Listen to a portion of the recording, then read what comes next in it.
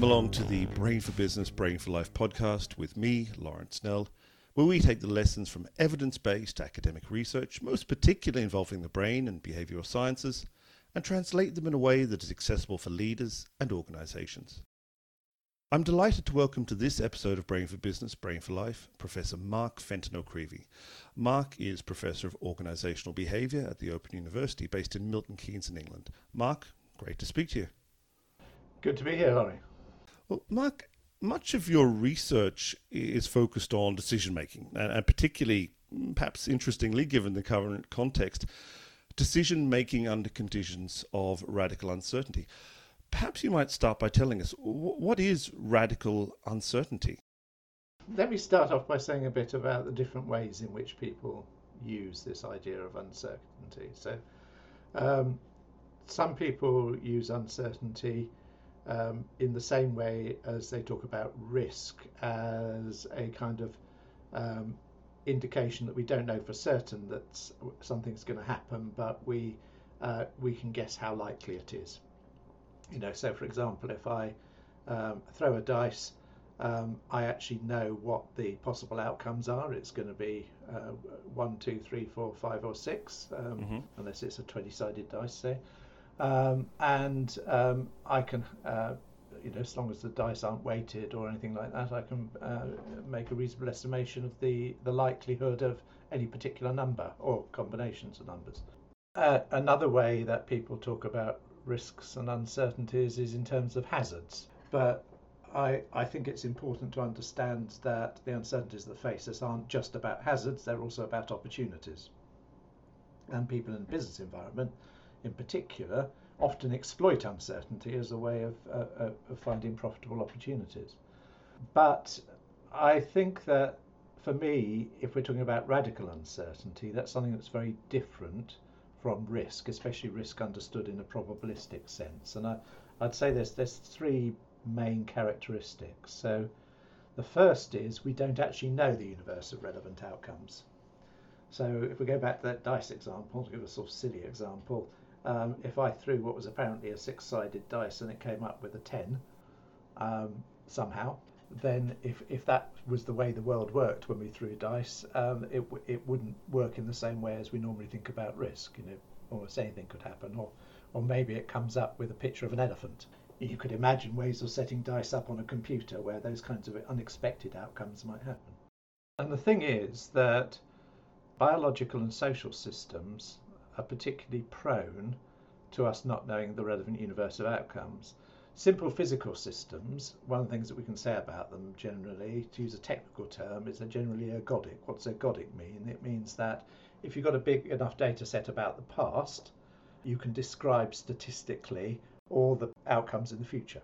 That's never the case with social and biological systems, because they constantly change in ways that mean that the future is not like the past. So often our models of social and biological systems work for a while and then they don't, and often they don't in quite surprising and important ways. The second is that probabilities are very difficult or meaningless to assign, and I think you can see how that follows from the first. And the third is that typically in radical uncertainty we're having trouble categorizing and framing events, or we're trying to apply frames from past experience that really don't apply to what's starting to go on now. You know, so the COVID-19 crisis has been a very good example about that, because early on lots of people, and I include myself in that, not just people in government, were early on framing it as a bit like the flu. And we realised over time, it took some people longer than others, that was misleading us in very important ways about the way the situation was unfolding. So, you know, for me, radical uncertainty, we don't know all of the relevant outcomes. Probabilities don't make a lot of sense to assign because we just don't have the right kinds of information. And actually, there's real issues about categorizing and framing what's going on. So if we take that example you gave there of the flu and compare and contrast, if you like, with COVID-19, is that perhaps a good way of understanding the difference between what might be considered normal uncertainty. So the flu, we know the flu is going to come every year, and we have enough experience with it over time that we can predict within certain bounds how it will impact us. And then we can respond because we have the systems and we have the vaccines and so on, compared to that radical uncertainty of COVID-19. Is that a fair analogy? Well, I think I'd argue that radical uncertainty is normal. Or at the very least, it's much more common than we typically notice. But the thing is, much of the time it's obscured by the stability of social facts. So let me explain what I mean by social facts. Social facts are all the things, we face some physical facts. If I drop a brick, it's going to fall whether I believe in gravity or not. But lots of the facts as human beings that we face are social facts. They're facts only so long as enough of us believe in them and act as if they're true. So a good example of that, and I mean actually in some ways we could think of them as useful social fictions more than social facts. And a good example of a useful social fiction that works for long enough, so long as enough of us take its factuality for granted, is money. So money only works so long as enough of us believe in it. And most of the time it's very much a taken for granted. But if you lived in Zimbabwe at a time when inflation exceeded 1 trillion%, then you'd be much more aware of its fragility as a social fact. And I think that we're living in a time when many of us have become much more sensitized to the fragility of some of the social facts around us, some of the taken for granted, and just how uncertain the world really is. Absolutely. And I think one of the ones that always strikes me is that sort of almost taken for granted belief that, I will do better economically perhaps than my parents, and my children will do better than me, and so on and so forth. But it doesn't always work that way, that different generations go up and down and have their own stories and their own challenges. Or if we go back to a previous and quite recent crisis, is the financial crisis of 2007-2008. And there was a lot going on there in terms of things, these kinds of uncertainties being obscured. So part of the story of the financial crisis is the value at risk models that were being used to measure risk in banks and were a basis for regulation by the regulators in terms of capital controls being set. And the value at risk models depend very heavily on historic data on price volatility. Now, if you take a very, very large sample, in other words, going back over decades, the problem is that over that time period, the way markets work and the way regulation works and so on has changed so much that the data may not be particularly relevant to the current circumstances. On the other hand, if you take a year or less, as typically was the practice at the time of volatility data, then actually that's typically going to tell you very little about how volatility is going to behave in the future. Similar problems related to the sort of pricing of some of these complex financial derivatives based on subprime equity. And one of the really interesting episodes early on in the financial crisis was the chief financial officer of Goldman Sachs saying that they'd had 25 sigma events several days in a row. Well, 25 sigma means that this is an event that's 25 standard deviations from the expected mean. And if their models were correct, which clearly they weren't, then how often would you expect to see a 25 sigma event? Well, it turns out that it's a lot less than once in the life of the total life of the universe. So they can't possibly have been 25 sigma events. In other words, their models just were completely inadequate to the range of potential variation. So what does that mean then for our decision making between dealing with these different types of risk and uncertainty and those supposedly 25 sigma events? How do we grapple with them from a decision making perspective? I mean, the first thing is to understand we live in a very large, complex and interconnected world in which there's many uncertainties.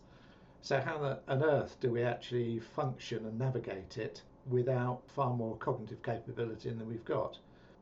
Well, one of the ways in which we do it is we construct fictional but very useful small world representations of the world. These are our sort of the stories of how the world worked that we adhere to in order to be able to make predictions about what's going to happen, in order to make sense of what are sensible actions and so on. And these stories often embed forms of modelling and calculation.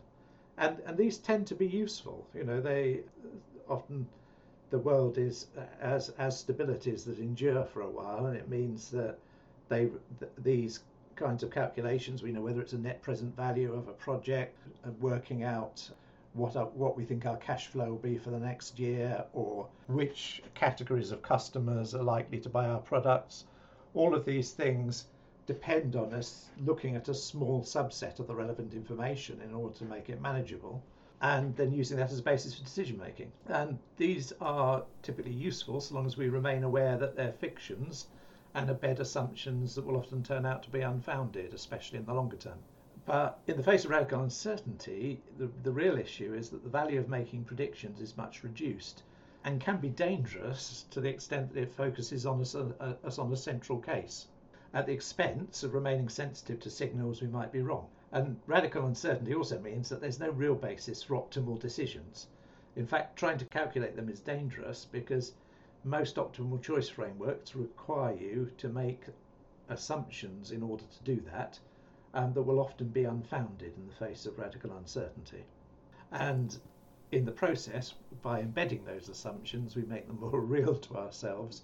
And we've all seen in organisations how a number calculated to a great deal of precision on the basis of very dodgy data somehow becomes fixed as an organisational fact, as if it has a reality, rather than the more interesting question of how did we get to that number, and what are the ways in which it should be provisional, and what are the things we need to attend to make sure that we track how those things might change or our understanding might change about them.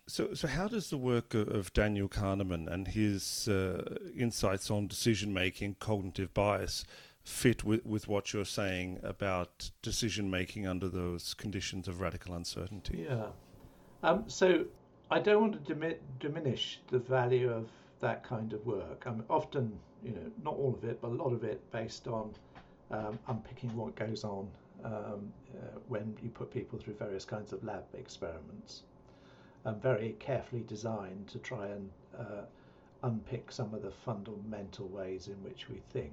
I think what goes wrong, though, is the interpretations that people place on it. So I would contrast it with the way in which similar kinds of things in the world of perceptual illusions get treated. There's a lot of perceptual illusions, for example, that are based on the idea that we generally expect scenes to be lit from above, which in human life, with the sun above us and with most lighting in rooms coming down from above, turns out to be a remarkably sensible assumption. But we can get a bit caught out when people deliberately manipulate the way in which a scene is lit and show us a picture of something lit in an odd way. So you've seen those illusions where something that is actually a recessed figure starts to look like a convex figure. But in the world of perceptual psychology, that's really used to help understand some of the mechanisms by which we make sense of the world, usually successfully. And that same perspective really hasn't been applied so much in the whole judgment and decision-making literature, where people tend to apply an artificial norm, sort of neoclassically normative rational decision-making and probabilistic decision-making, and say, actually, when people don't fit that model, that's an indication of bias or bad thinking.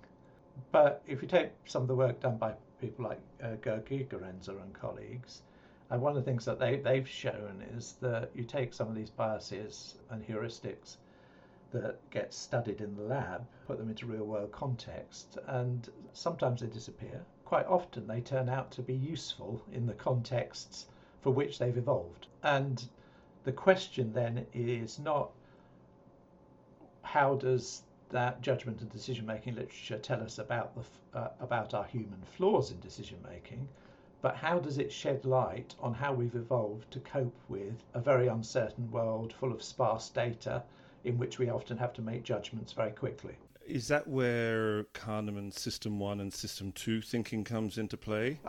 Well, System 1 and System 2. I mean, the truth is, the last couple of decades of neuroscience have shown us that there is no System 1 and System 2. One major review describes it as, at best, a heuristic. And increasingly evidence is that emotion and thinking are intertwined at all stages, right through from perception through to action, even when we're not aware of it. In terms of this kind of thinking fast and slow thing, it's clear that there are times when we think more slowly and more effortlessly. And Kahneman tends to associate that with sort of rational, effortful reasoning. But actually, there's quite a lot of evidence that there are plenty of other things that happen quickly and automatically at times that become effortful and slow in certain circumstances. So there are forms of reasoning that we do very, very quickly. But when all of our cognitive resources are recruited to focusing on something, that's when it gets slow. So a good example is that facial recognition is very quick and automatic. But the process of searching for a particular face in a crowd is slow and effortful. Not because it involves effortful reasoning, but it requires you to recruit lots of cognitive resources and extended focus on a single task. So I think that one of the things that it seems to me that line of research has done is it's kind of perpetuated Descartes' error, which is to make this sort of mind-body distinction, and this idea that somehow rationality is at one end and the emotions at the other end. And I think one of the important things for us to understand is that quite often our emotions are a tool of rational decision making, but that just as we can make errors of calculation, we can make errors of emotion. So an example I often use is you're driving to work, you're listening to the radio, you're chatting to a passenger, you've done this drive a lot, you're an experienced driver, so it's not getting a lot of your attention, and suddenly a small child chasing a football runs into the road.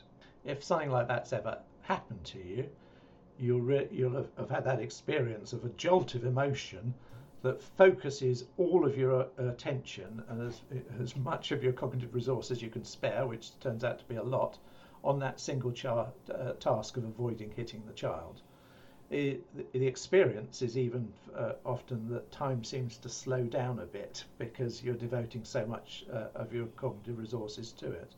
And you have the time, perhaps, if you're a good driver, to have a quick glance in the rearview mirror to check that you're not about to steer into the path of a truck overtaking you as you steer around or brake sharply or whatever it is that you do.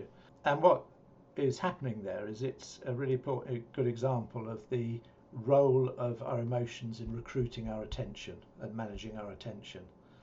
Now, that's a very, the decisions that you make in the instant in order to avoid hitting that child are heavily emotion driven because of the way in which emotion's focusing your attention. But I'm not sure anybody would want to claim that was a set of irrational decisions. So if I hear you correctly, then you're suggesting that things like emotions are a crucial part of the logic and rationality of decision making, and ergo an important part of decision making under conditions of uncertainty when we are perhaps under more stress and emotions are higher. Have I understood that correctly? Yeah, well, I'd take issue with the word logic because formal logic doesn't play a big role in real world decision making. Formal logic is a process of deduction, and we are rarely in the situation where we know things well enough that we can engage in formal deduction. Most of the time we're engaging in induction or abduction from quite sparse data and making best guesses about what's going on or trying to fit new events into old ways of thinking about them. Okay, but the stress and emotion anyway plays a role in all of that. One of my favourite quotes is by John Aspinall, who's dead now, but was a casino owner and took a lot of risks in his own life. He said, "Reason is the undertaker we send in after the event." I think that's often quite a good description about how reasoning works, is that we make a lot of intuitive decisions that often, if we have expertise in an area and experience that's built up over a good time period, often turn out to be effective decisions. We have all sorts of ways of making inferences other than formal reasoning. But quite often we then need to justify what we've done to other people. And quite often experts will have a strong hunch about something, often that turns out to be justified later, that they then find it quite hard to unpack their reasoning. So quite often the reasons that we give people turn out to be not terribly well coupled, or the reasons we give ourselves turn out to be not terribly well coupled to the why we made that decision in the first place. Surely, though, and it's interesting you mention a casino owner, because I always think of casinos not just as a place for gambling, but a place where there are massive amounts of data collected. Surely in the world of big data and artificial intelligence, presumably we've come a long way in terms of reducing many forms of uncertainty, because we're able to access so much more data and, as a consequence, work out many more potential outcomes and work with those. Yeah, I think certainly various forms of processing big data and artificial intelligence, which people often mean machine learning by when they talk about it nowadays, can be useful in supporting human decision making. But as decision makers, artificial intelligence systems are very fragile systems. And why is that? It's because that, first of all, you depend on having very large amounts, much more data than humans typically need to make judgments on, to learn to make judgments on. Very large amounts of data that is in important ways unbiased. And secondly, you rely on the fact that the training data is a good guide to what will happen in the future. And in complex and uncertain worlds, that's almost always not the case. So, for that reason, we're finding that autonomous vehicles behave really very well on training circuits, that have been laid out for them to function on. They can, in some ways, they can produce superior performance in terms of braking when a hazard appears and so on to humans. But they're turning out to be very poor at dealing with contexts that they're not familiar with, that humans are much more capable of. So if a human being sees something that looks like that looks a bit like a cow and a bit like a snail charging out onto the road in front of them, they can adapt to that sort of new context really quite quickly. Or if they see a sky painted on a truck, they're much better than an AI system at recognizing that actually it is a whole truck with a sky painted on it, not two vehicles with that are stationary with a big gap between them showing the sky.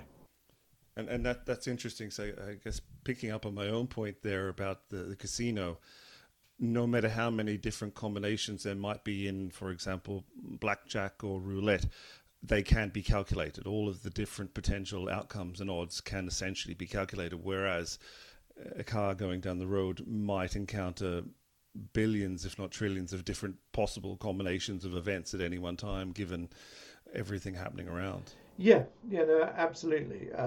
That's not to say that there are no uncertainties in gambling environments. People regularly try to cheat and people regularly try to stop them, and it's a constant cat and mouse game. So you have casinos where you will find loaded dice or particular forms of cheating on the casino side. You'll find people who develop strategies for either exploiting that cheating themselves or finding ways around some of the problems here. For example, mechanical ways of card counting and so on. There's even a mathematician in the States who trained as a magician who can reliably make a coin he flips land head or tails at his choice. So as soon as you have humans in the system, the sort of random properties of physical systems can be manipulated in various ways. So it's no coincidence that the study of probability originated in gambling situations. But even in that almost pure probability environment, there can be quite important uncertainties because of the way in which human beings interact with them. Absolutely. And from that then, what implications do you think there are for leaders and indeed for organizations that are grappling with conditions of uncertainty and particularly radical uncertainty, how can they act? How can they respond? I think, first of all, if we think about the COVID crisis, it's turning out to be an opportunity for many organisations to revisit decision-making processes, to consider how they can be more sensitive to uncertainty, how they can be better prepared for unfolding uncertainties. Because certainly there's lots of organisations being taken very badly by surprise by how this is unfolded. And I think that secondly, one of the things that's important to recognise is that in the face of radical uncertainty, anticipatory thinking, as Gary Klein has pointed out in his work, is less about making predictions than a kind of expert gambling with what to pay attention to help you understand how a situation's unfolding. I think that, that's probably one of the things that could have been done better in the COVID crisis at government level, is rather than focusing on trying to make the best possible predictions using models of the evolution of the crisis based on very uncertain assumptions about reproduction rates, death rates and so on, that much more attention to careful monitoring of data that would have helped us understand earlier the unfolding shape of the crisis would have been very valuable. So I think one of the things that I've been thinking about quite a lot recently is strategic risk monitoring arrangements inside companies and public organisations. And typically these risk frameworks have two axes. One is impact and the other is likelihood. And the ones that get marked red are the high impact, high likelihood ones. And I think that likelihood framework is a bit problematic when you are facing radical uncertainty.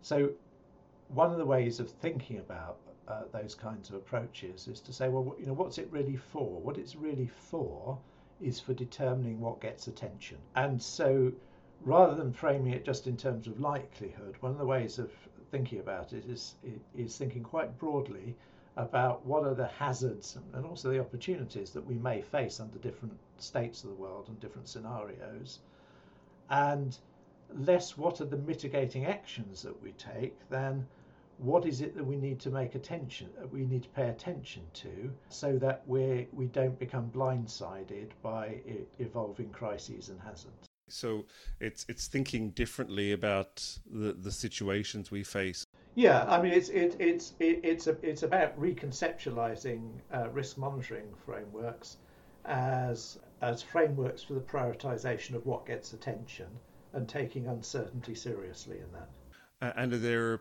potential downsides to that approach as well that someone should be aware of? If, for example, someone in an organization, leader, were to adopt that approach, what are the potential downsides that they might face? As any senior manager will be aware, one of the resources in any firm in shortest supply is managerial attention. So if you're going to give something managerial attention, then that attention isn't available for other things. So it isn't an easy call. But the point is, you have to go through that process of thinking prospectively about what should we be paying attention to in order that we don't get caught out by things that we really aren't expecting at the moment. Making sure that you have your eyes open, not just for the white swans, but also the black swans, as Tyler might have put it. Yeah, and some of it is, of course, there's always unknown unknowns. But one of the things that a colleague of mine who's a climate scientist and does a lot of work on modelling is very keen on is the notion of known unattendeds, or known neglecteds is his phrase. And of course, if when you're putting together any kind of model, and we do a lot of modelling in organisations, you have to make it computable, you have to make assumptions to make it simple enough to be modelable. You have to take account of what you can and recognise there are some things you won't be able to take account of. So a very good example of that is in early European weather modelling on computers. There wasn't enough computing power to model the Alps and the impact those had on the weather. So a lot of those early models just didn't take account of the Alps in looking at the evolution of weather systems. Now that was a known neglected, so people with some expertise in all of this could make some rough and ready judgments about what that might be doing to their weather models. Similarly, let's think about a much more business example of customer segmentation. Any kind of categorization and analysis depends on assuming that there's categories of the same thing that largely behave the same as each other. We know that that's not a really good assumption when it comes to consumers in consumer segments, and that's often one of the things that gets us into trouble. And yet, we don't have the resources or the time or sufficient capacity really to do things on a much more micro level, although some of the sort of big data approaches are starting to get companies a bit more in that direction. So for anyone thinking about their customer segmentation in marketing, then one of the things to really understand is that a known neglected is the lack of homogeneity in segment groups. And I guess it's also then by extension those customer groups we're not going to work with, and what are the implications of that in terms of the business and so on. Yeah, but I think there's some other things that are quite important too, and it's about some of the ways in which we organise. So I think first is that typically when dealing with uncertain futures, we create and find compelling stories about how the future is going to unfold or how the impacts of our decisions will unfold. And those stories can be quite emotionally compelling, and indeed the calculations we make to support them. And they can act to obscure important uncertainties, especially if we're become too attached to one story at the expense of alternative ones. And the thing is that engaging with the uncertainties produced by what we don't know about the future can produce anxiety, and that means that it can be a motivation to ignore or downplay the uncertainties, or quite importantly, and this is really important for leaders, incentivize others to reduce our perceptions of uncertainty. So Nokia is a really good example where in the period before their price collapsed massively in the face of competition from Apple, which they hadn't sufficiently accounted for, some good research showing that senior managers have become very scared of the challenges facing them, and middle managers have become very scared of the senior managers. And that fear and the incentives that senior managers created for people to overpromise and to disguise difficulties really blindsided the senior managers in terms of their understanding that a promised new software system for the phones was really unlikely to be delivered in any reasonable timescale. Similarly, there's good research that shows how some firms operate systems internally that are very good at protecting senior managers from customer complaints. Again, a really important signal about how things might be going wrong or how you might be going wrong. I think the other thing is that there are ways organisationally of doing these things better.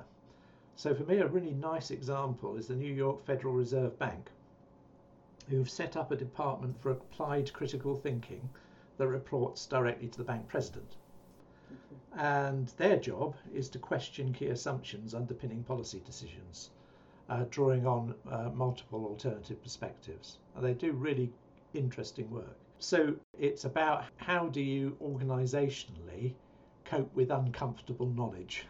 And I think for leaders, on the one hand, there's the question about how are you organising in order to make sure you're not obscuring uncertainties. But it's also an issue of courage. It's about having the courage and resilience to act like you mean it while remaining open to early signals and different perspectives that suggest you might have made the wrong call. And I think that example you gave is really interesting. It's almost like having a devil's advocate in-house to challenge and to question on a permanent and ongoing basis. I think another approach is very broad thinking about possible states of the world in the future. That kind of scenario planning, but there's an important twist to this, because quite often what happens is scenarios start to be treated as predictions about the future, and there becomes a sort of central scenario that people become focused on. And organisations are typically very poor at having a broad enough range of scenarios. So for example, oil companies who do a lot of scenario planning prior to the sort of major drop in oil price some years ago had been considering scenarios with a big range of oil prices, but that range of oil prices, even in their most extreme scenarios, did not encompass the price that oil fell to. The issue really is using this very broad range of scenarios, not as a form of prediction, but as a kind of test for the resilience of different plans and strategies you might take. Which are the ones that work, that still work in some way, regardless of the scenario or across the broadest range of scenarios. And a really nice example of that is the thinking that went on about the Thames Barrier. At the time the Thames Barrier was being planned, we knew there was something called climate change, and we knew that it could affect flood risk to London, but nobody had any idea about the scale of that amplified flood risk that would come about through climate change, and they recognised the uncertainty. So what they did is they looked at a very wide range of different kinds of approaches, and they had to take into account political realities about what funding might be plausible and so on. And they tested them against the broadest possible range of scenarios. And the one that performed best for them was a very simple idea, at least in retrospect, a very simple idea. It wasn't obvious at the start, which was to build a really, really big concrete base and put a small flood barrier on top of it, on the grounds that that gives them the option to build quite a large range of different size flood barriers, as understanding about the flood risk that was being brought about by climate change advanced. So Mark, where can people find out more? Do you have a website or a blog that people can look at? Yeah, I mean, I'll make a few suggestions. And so first of all, you'll find some of my thinking about this in recent blogs on my blog site, which is emotionalfinance.net. Emotional finance is all one word. Somewhere else I would really recommend a book by the economist John Kay and Mervyn King, who is a former governor of the Bank of England. Their book, Radical Uncertainty, Decision Making Beyond the Numbers, I think is really good. And if you've got the appetite for something a little bit more academic, there's an edited book by Richard Bronk and Jens Beckert called Uncertain Futures, Imaginaries, Narratives and Calculation in the Economy. And I think all of those are really good places to go for people who want to explore some of these ideas further. Okay, that sounds great. Well, look, Professor Mark Fenton O'Creevy, thank you very much for your time today. It's been great speaking with you. You're very welcome.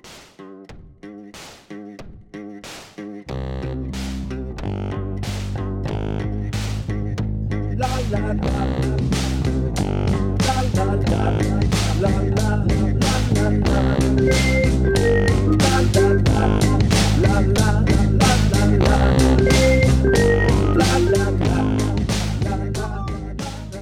Our theme song, La La Song, Electronic Beat Time and Dream Sequence by Lorenzo's Music is licensed under an attribution share alike license.